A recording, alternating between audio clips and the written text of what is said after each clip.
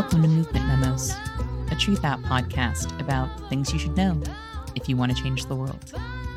I'm your host, writer and organizer, Kelly Hayes.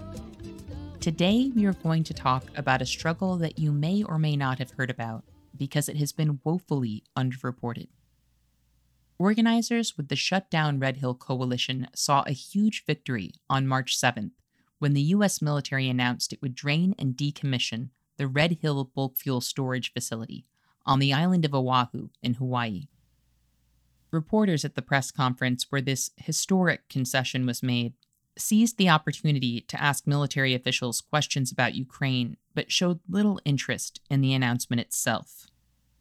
Most media outlets have barely acknowledged this struggle, or the tremendous victory that organizers have won here. That's a big problem. For one thing, this is a story about activists who were up against one of the most intractable opponents on Earth, the US military. And they won.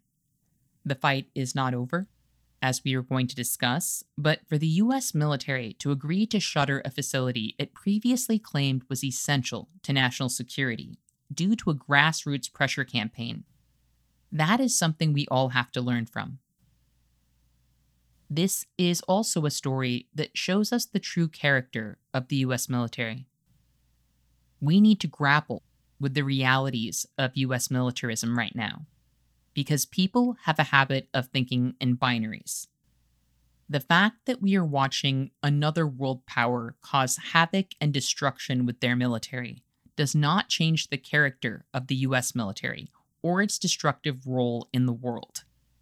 There's also a lot of deeply important history tied to this campaign that I think we should all know and consider as we weigh our own choices about the future. The struggle for sovereignty and self-determination in Hawaii is inextricably bound to the struggle against militarism and the defense of water and wildlife. Those kinds of connections exist everywhere, but they too often go unseen and unacknowledged, and they rarely inform the strategy of movements. So I think it's important to talk about work that's being done by people who are making those connections and who are, in this case, also winning important victories. To begin, I asked Kevena Ulaokala Kapahua, who is an organizer with the Oahu Water Protectors, to give us some background and an update on the Red Hill struggle.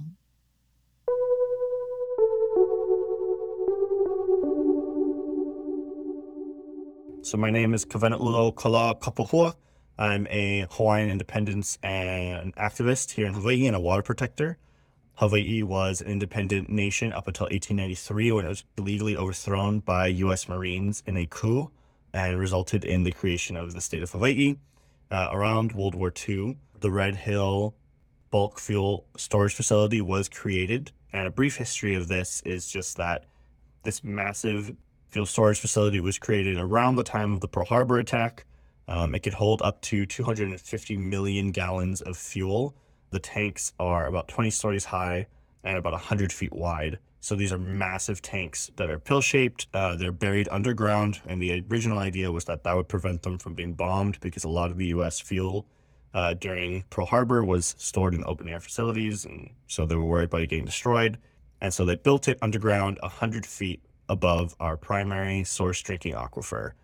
For those of you who don't know what an aquifer is, basically it's the way the water system works in Hawaii is it rains, and because we live on volcanic islands, the rock is porous lava rock. And so basically rain falls onto the islands and filters through this very porous rock down through the ground.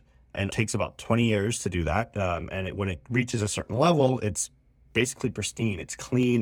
The rock has filtered it naturally of any contaminants, and it exists in this underground kind of not quite cavern, this underground space underneath the islands that basically acts as an aquifer, which is this basically a massive water tank is basically what's under our islands, just naturally created, and that is where we draw the most of our, if not all of our drinking water from. And so basically this 250 million gallons of jet fuel was stored just 100 feet above that water. I've been in the facility. You can look down the hole. You can look down into the water from and there's no physical barriers between the fuel, besides the tanks themselves, the fuel and the water. And basically in 2014, there was a massive leak that spilled out of the tanks. The military tried to cover it up. The word got out, and there was major political pitfalls over that and blowback. We started mobilizing in order to remove the tanks and shut down the facility. Hawaiians have been pushing for the end of this facility for a long time, not only because it threatens our water, but because it sits on stolen Hawaiian land that the U.S. military condemned and took from our people and all of these things. And then in 2021, in May, there was a major fuel leak that the Navy originally tried to cast as just being a little under 2,000 gallons, which was completely false and incorrect. They were lying, and they didn't tell anybody. They knew the facility leaked in May. They didn't tell anyone. They knew the water was contaminated by July. They continued to hide it, cover up, and not tell anyone. And then just after Thanksgiving in November of 2021, people started smelling fuel coming out of their taps. People started ending up at the hospital. Over 5,000 people ended up in the ER. Over 93,000 people couldn't drink the water there. It was making them sick. Their homes were basically unlivable.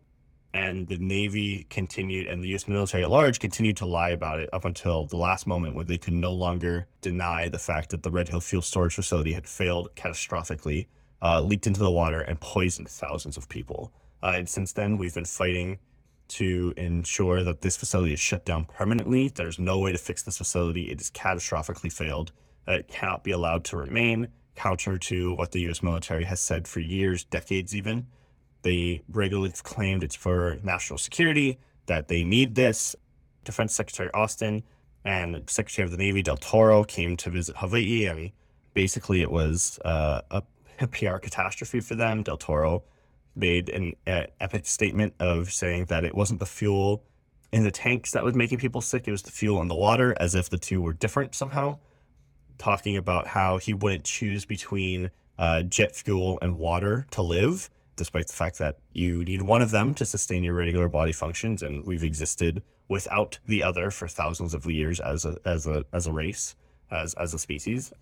So yeah, that's a brief history of the Red Hill Fuel Storage Facility. Just a couple weeks ago, the Pentagon finally announced, after sustained and massive community pressure and community organizing and political blowback, that they were going to permanently shut down this facility. This came amidst massive protests and massive outrage and continuous pressure from the community to stop this and to pay for remediation. But that doesn't mean an end to this crisis, primarily because basically that was 77% of our water that was just contaminated. Currently, 3 wells that service over 400,000 people on the island of Oahu have been shut down. They may be shut down permanently. We may never be able to drink from this water source ever again, which means that the entire metropolitan area of Honolulu no longer has water wells within its vicinity. We're pulling water from other areas on the island, which means that we've just lost 77% of our water. We're obviously we're making up a tiny portion of that now. And as we move into the summer months, that means we're going to have water shortages. And the way our water system works, it means that certain areas may turn on the tap this summer and nothing's going to come out. And that's an unprecedented crisis here in Hawaii. It's absolutely ridiculous that one of the most rain-rich places on Earth is going to be facing a water crisis because for 80 plus years, military officials decided they were willing to poison everybody on this island and make life very difficult on this island simply so they could use this fuel to wage war.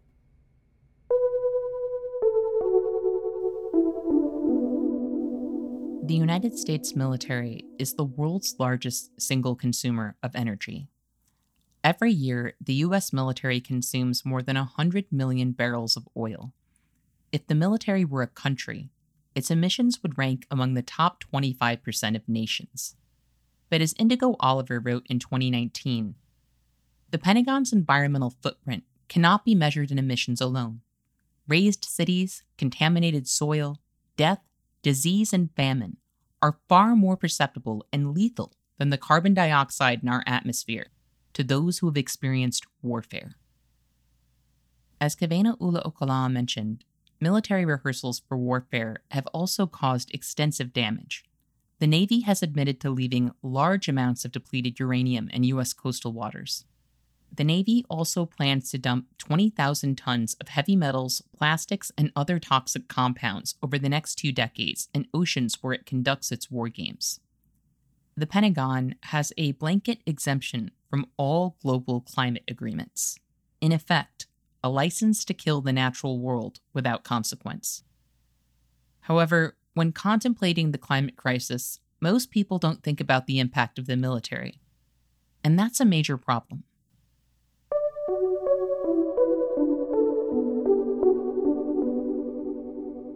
I think one may only need look at the water crisis we're facing this summer. The fact that Hawaii is, like I said, one of the wettest places on Earth. We see some of the highest levels of rainfall of anywhere on Earth. And this summer, we're going to turn on the tap and nothing's going to come out. And that's a major crisis for an island of almost over 1 million people. For us to be out of water is absolutely insane. And so I think that alone should prove the threat that the U.S. military provides to the world in terms of the climate crisis. They're one of the largest polluters out there, as is evident by the fact they polluted the water for 400,000 people and then made water scarce for over 1 million. And the fact that they basically got away with this for decades.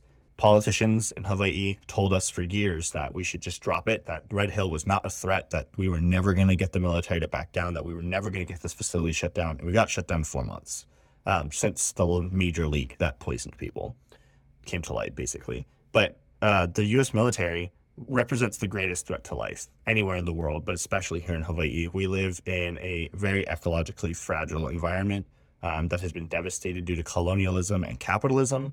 And the longer the U.S. military persists in this world, but especially here in Hawaii, the longer our way of life remains at threat. The U.S. military has bombed many islands here in Hawaii, particularly the island of Ko'olave, which they bombed so hard they cracked the water table. And what I mean by that is they bombed so hard they cracked the island open and all of the fresh water within it spilled out into the ocean. So there's no longer drinkable water on Ko'olave because of what they did. They have scattered toxic chemicals all over the Hawaiian Islands. Pearl Harbor, for example, one of their famous military bases, used to be a major fishing ground for the Hawaiian people. You couldn't pay me to eat a fish out of that water now. It's so polluted. They've stored chemical weapons such as mustard gas on our land, in our water. They've left unexploded ordnance all over the land. This kind of pollution and this kind of contributions to the climate crisis are astronomical. Hawaii is a small microcosm of what they've done globally. And so if they've poisoned our water here, you can only imagine the impact their military campaigns have had in, say, Iraq and Afghanistan. The military campaigns they've had in terms of the pollution that's created by their ships running all around the world, their fighters and aircraft flying all over the place. The U.S. military, with one of the most obscene budgets on the planet, says it's too expensive to care about the climate crisis. Whereas, I don't know about you, but I think it's too expensive to have to worry about our water. And the fact that we're going to be making a long-term investment in military rather than in clean environment and clean water, that's too high a price to pay for our future, not only our future, but our children and our grandchildren's future.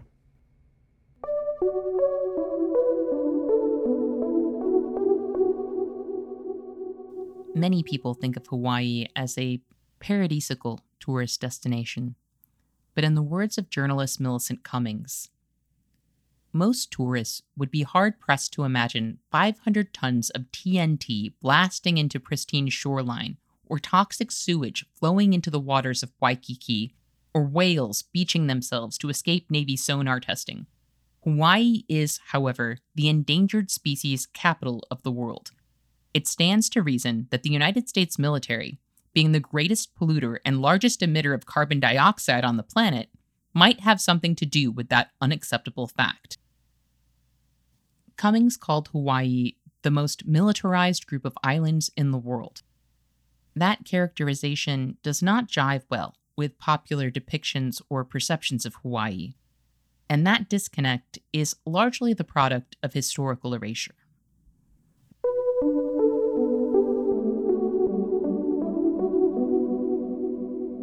Hawaii was an independent country up until 1893, when U.S. Marines stormed Iolani Palace, overthrew the government, and imprisoned our queen in one bedroom, one room, solitary confinement to herself for months. And And I think that was the start of this really large scale military history that Hawaii has endured.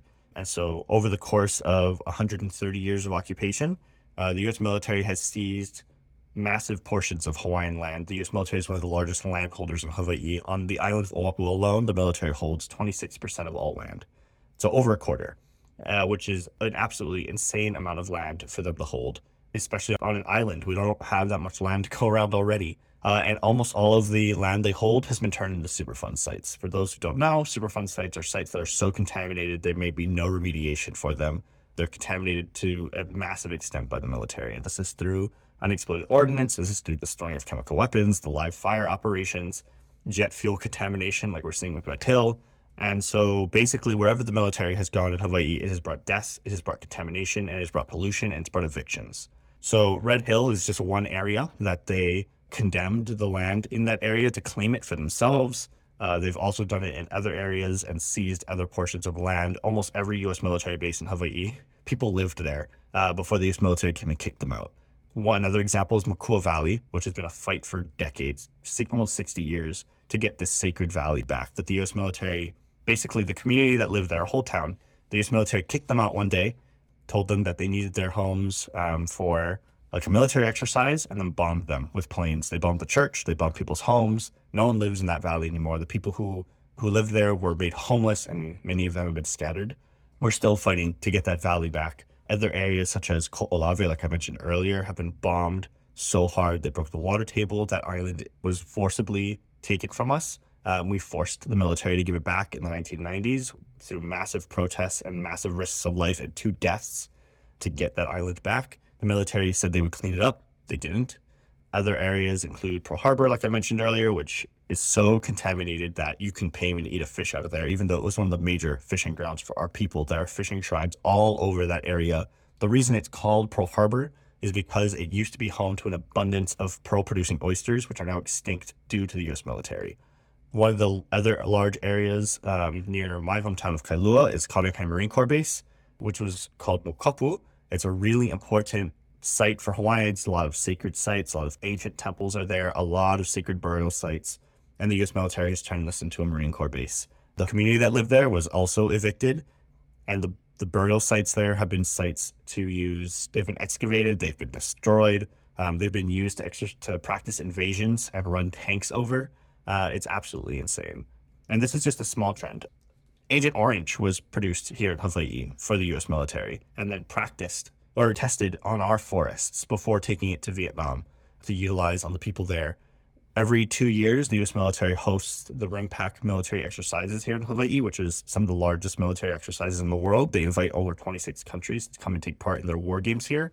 Most of them, countries and regimes with horrible human rights records, including the Israeli IDF, the Indonesian military, which is committing genocide in West Papua, the military of the Philippines, which is constantly killing journalists, teachers, activists.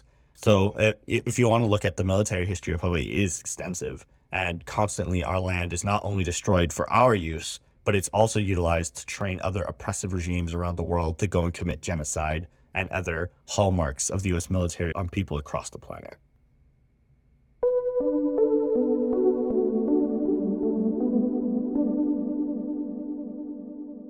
In late November, when military families were sickened by fuel ingestion, organizers moved quickly, mounting a massive campaign to decommission the facility. There had been litigation around the fuel tanks in recent years, but nothing like the massive people-powered mobilization that won this campaign. So I asked Kevena Ulaokala if he felt there were lessons that the rest of us should glean as activists and organizers from the work that happened here. Well, for one, don't trust the politicians. Like I said, which should be, I think that's rule number 1 of political organizing a grassroots campaign. But just in case people didn't get it, Hawaii politicians have been basically lapdogs for the military since the state of Hawaii was set up. Daniel Inouye, hailed as a war hero, hailed as like one of the greatest U.S. senators of all time, an absolute corrupt, maniacal politician who sold out Hawaiian people and Hawaiian land, who empowered the military-industrial complex and made millions off of it. He's one of the primary reasons Red Hill still exists. Mazie Hirono, Brian Schatz, Ed Case, current politicians for Hawaii all are also major reasons why Red Hill existed all the way up until today, because they pushed back and fought really hard against the community to silence our voices and to ensure the military got as much funding as they wanted to ensure that they could continue carrying out their pollution campaign here in Hawaii. And so if you're an organizer and you're fighting for your land or you're fighting the U.S. military, understand that the politicians are not going to be your friend, and only overwhelming political pressure is going to force them to do anything. Primarily just because the deep pockets the military has, the military industrial complex has in terms of campaign donations to people. And in running this kind of campaign, it required mass mobilization. I mean, it meant that one of the things the U.S. military has done here in Hawaii is try to disconnect people from their understanding of our land and the way our land is an interconnected system. So a lot of people the military was just trying to say, oh, this isn't a problem, this isn't a problem. And then when it finally was a problem, they were only saying it was a problem for their areas that they were under control of, making sure to hide from people that this aquifer that they poisoned services 400,000 people, most of them civilians, not all of them military, most of them just families and working class people trying to get by.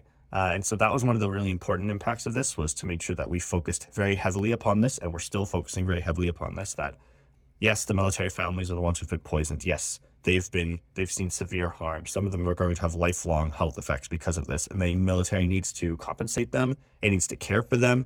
It needs to make sure that these people are taken care of forever, because it is ridiculous that they ever had to put up with this. The fact that the U.S. military claims it protects its own and then absolutely poisoned them. But also the working class people of Hawaii are going to see the hardest impacts of this, because it's their water that's going to be cut off first. It's our water that is going to be contaminated long term, but it's us who's going to have the lowest access to clean water when the taps stop running.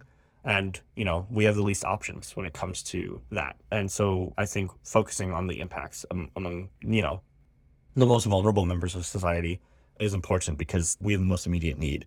And so I think that was one of the most important things here, was making sure that the people who were going to be the most affected by this were in the know.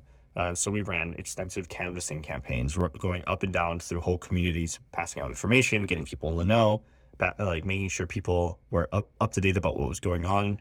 People who lived on the other side of the island from Pearl Harbor and Red Hill were not in the dark about the fact that this crisis absolutely affected them and would impact their water. Yeah. So as far as lessons for other organizers, if you're going to fight the military, you have to fight them hard.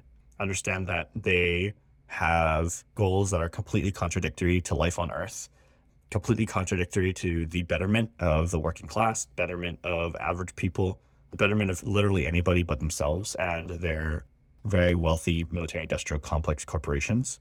And so if you're going to fight them, be ready for stiff resistance, and for the fact that the only thing that will overcome them is grassroots community organizing, massive unity and solidarity, and aggressive escalation and taking the fight to them.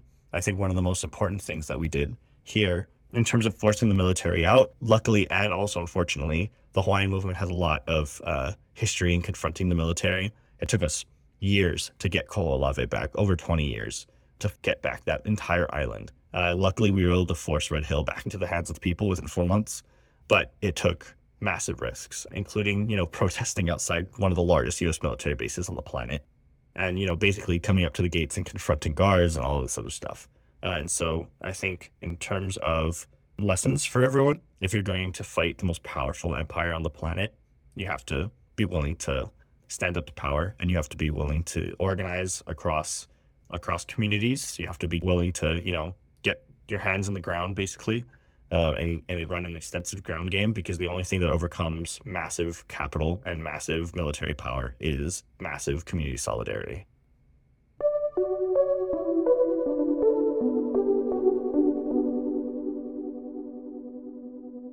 I think this campaign is a beautiful example of what's possible when people are willing to leverage collective power for the sake of collective survival.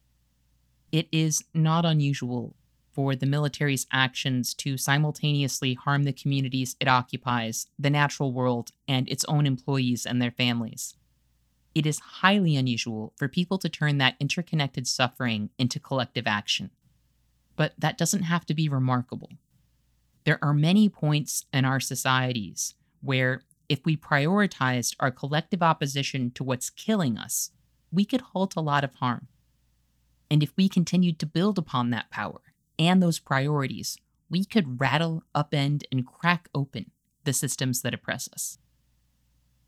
One question that I like to ask activists and organizers is, what gives you hope? In this case, I was pretty sure I already knew the answer, but I still wanted to hear it.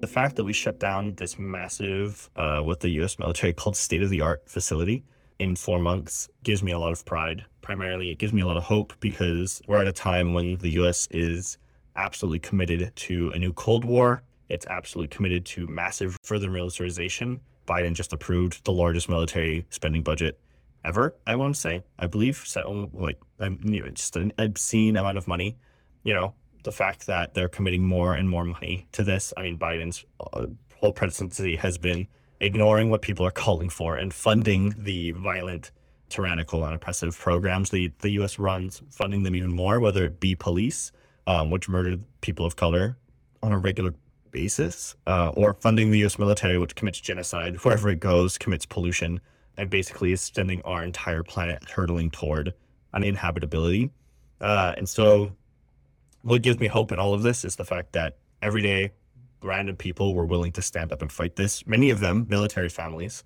A lot of the people who were poisoned were children. And as horrible as that is, it meant that mothers, military spouses who had children were some of the fiercest fighters on this because, the U.S. military, their employer, let me remind everyone that the U.S. military is their employer, poisoned its employees. And if they were any other workspace or workplace, that would be massively, criticized for harming their employees. But some of these mothers were some of the most fiercest fighters for their children and to protect the water because their children were some of the first affected. But also the fact that, wherever indigenous communities are, they fight back against militarism and capitalism. And here we're seeing another example of this. And at a time when the U.S. is heightened in its violence and heightened in its aggression, that an indigenous community like the Hawaiian people was able to confront that and basically push the U.S. out of his facility it's held for 80 years in 4 months is a massive win. And it means that, if we can basically take down a facility that the U.S. said it was critical to its national defense or its strategy in the Pacific to hold the Pacific hostage. It was critical to the U.S. military strategy to project force into Asia to threaten other countries. And we were able to basically rip that facility from their hands and force them to shut it down.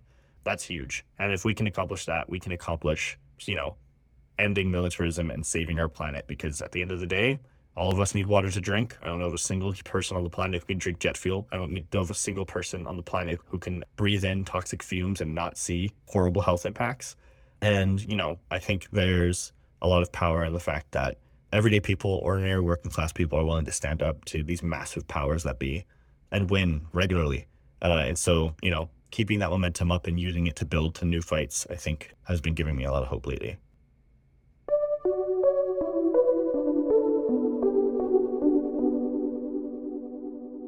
When I was a child, the U.S. declared its first war on Iraq, claiming that its neighbor Kuwait must be defended. The country was fixated, but the visuals were highly curated, a lesson learned from the Vietnam War. There would be no body counts, but we did get trading cards and video game-like imagery of missile launches. By the time the U.S. was waging war on Afghanistan, people here had learned to ignore war in the same way they ignore prisons. Now, a war is raging, the world is watching, and another country is the aggressor. So every impact is emphasized rather than concealed from camera view. And the victims are white. So some people are reacting as though the horrors of war, including environmental impacts, have just been born. But it's crucial that we remember that war is always the work of hellmaking and the creation of deathscapes.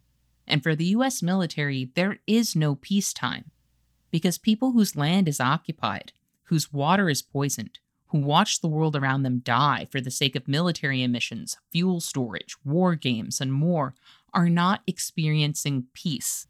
They are experiencing violence. If we want to fight for the future, we must recognize these systems for what they are. We also need to uplift stories that will help people understand the truth of these systems and how to fight back. That's why Red Hill's story is so important to tell amid media silence.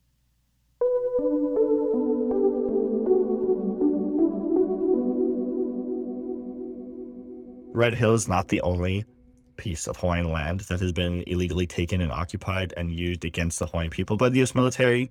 It's just one of them. And so as we go forward into the rest of this year, this story has been really underreported. Most major news sources have given it maybe one story. In the press conference, when the press secretary for the Secretary of Defense, Austin, said this, there was all these major reporters in the room and not a single one asked any questions about this. They immediately started asking about Ukraine, which obviously is a very important ongoing crisis. But yeah, no one seemed to bother with this issue at all. So I think, it's important to keep eyes on issues that seem to be underreported or underrepresented, like Red Hill, just because it placed a massive factor in the U.S.'s overall grand strategy here in the Pacific. But also, Red Hill is not the only land that we need back. We need all of it back, all of the land back in Hawaii, because the U.S. military is not a good steward of it. It has been nothing but detrimental to our people. And so the longer this goes on here in Hawaii, the more detrimental effects we're going to see, not only here in Hawaii, but across the world. And so if average Americans need to know anything about Hawaii, it's that there's a need for massive solidarity on the U.S. continent to help demilitarize Hawaii and deoccupy us and get our land back so that our people can live on their ancestral lands again, so that our ancestors no longer have their bones desecrated, so our water is still drinkable, so that our non-human relatives and animals have a chance to live and thrive here and are not bombed out of existence by the U.S. military. Yeah, and I think if there's anything for people to keep in mind, it's the fact that this summer, when everyone is thinking that COVID is over and that people are trying to go on vacation and all of that stuff, especially people coming to Hawaii, that people are living here without water because of the fact the U.S. military decided that they were willing to poison our water. And the longer this goes on, the more of us are going to suffer and the more of us are going to go without water. And that, if they can do this to us, they'll do this to anyone. And so, to be prepared for that and to fight before it happens to you, kind of thing. The best time to get into the streets was yesterday, and the second best time is today. And so get involved and start fighting for your community before this happens to it.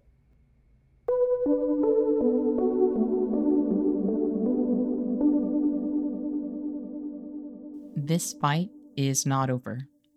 And it is, of course, only one chapter in a much larger struggle. But it is a victorious story, and we need those. Over 70 groups and large numbers of everyday people came together in Hawaii, and despite their many differences, they waged a phenomenal pressure campaign and beat the goddamn U.S. military. We lose a lot more than we win in this work, but every once in a while, people pull something off that makes me sit upright in my chair and think, that's right. That's what people can do. I am so grateful for those moments and for the people who create them, because we need to be reminded that human potential runs in more than one direction. We need to be reminded of our power and to be challenged by the knowledge that it's there if we are willing to act collectively. If you want to learn more about what's happening with Red Hill and the military's environmental violence in Hawaii, I recommend checking out local coverage. Honolulu Civil Beat has some great pieces on this issue, including Christina Jedra's recent article, How Hawaii Activists Helped Force the Military's Hand on Red Hill. For updates on what's happening with the situation at Red Hill, you can also follow Oahu Water Protectors on Twitter at OahuWP.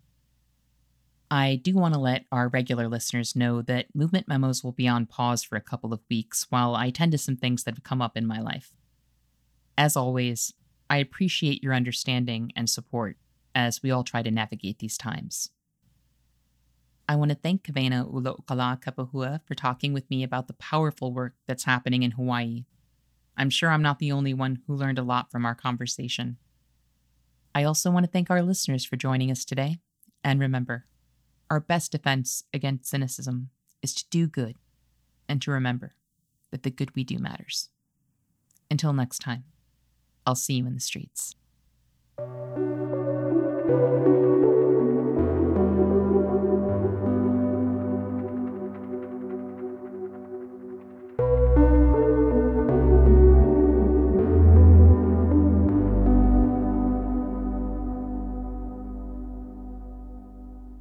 Thank you for listening to Movement Memos.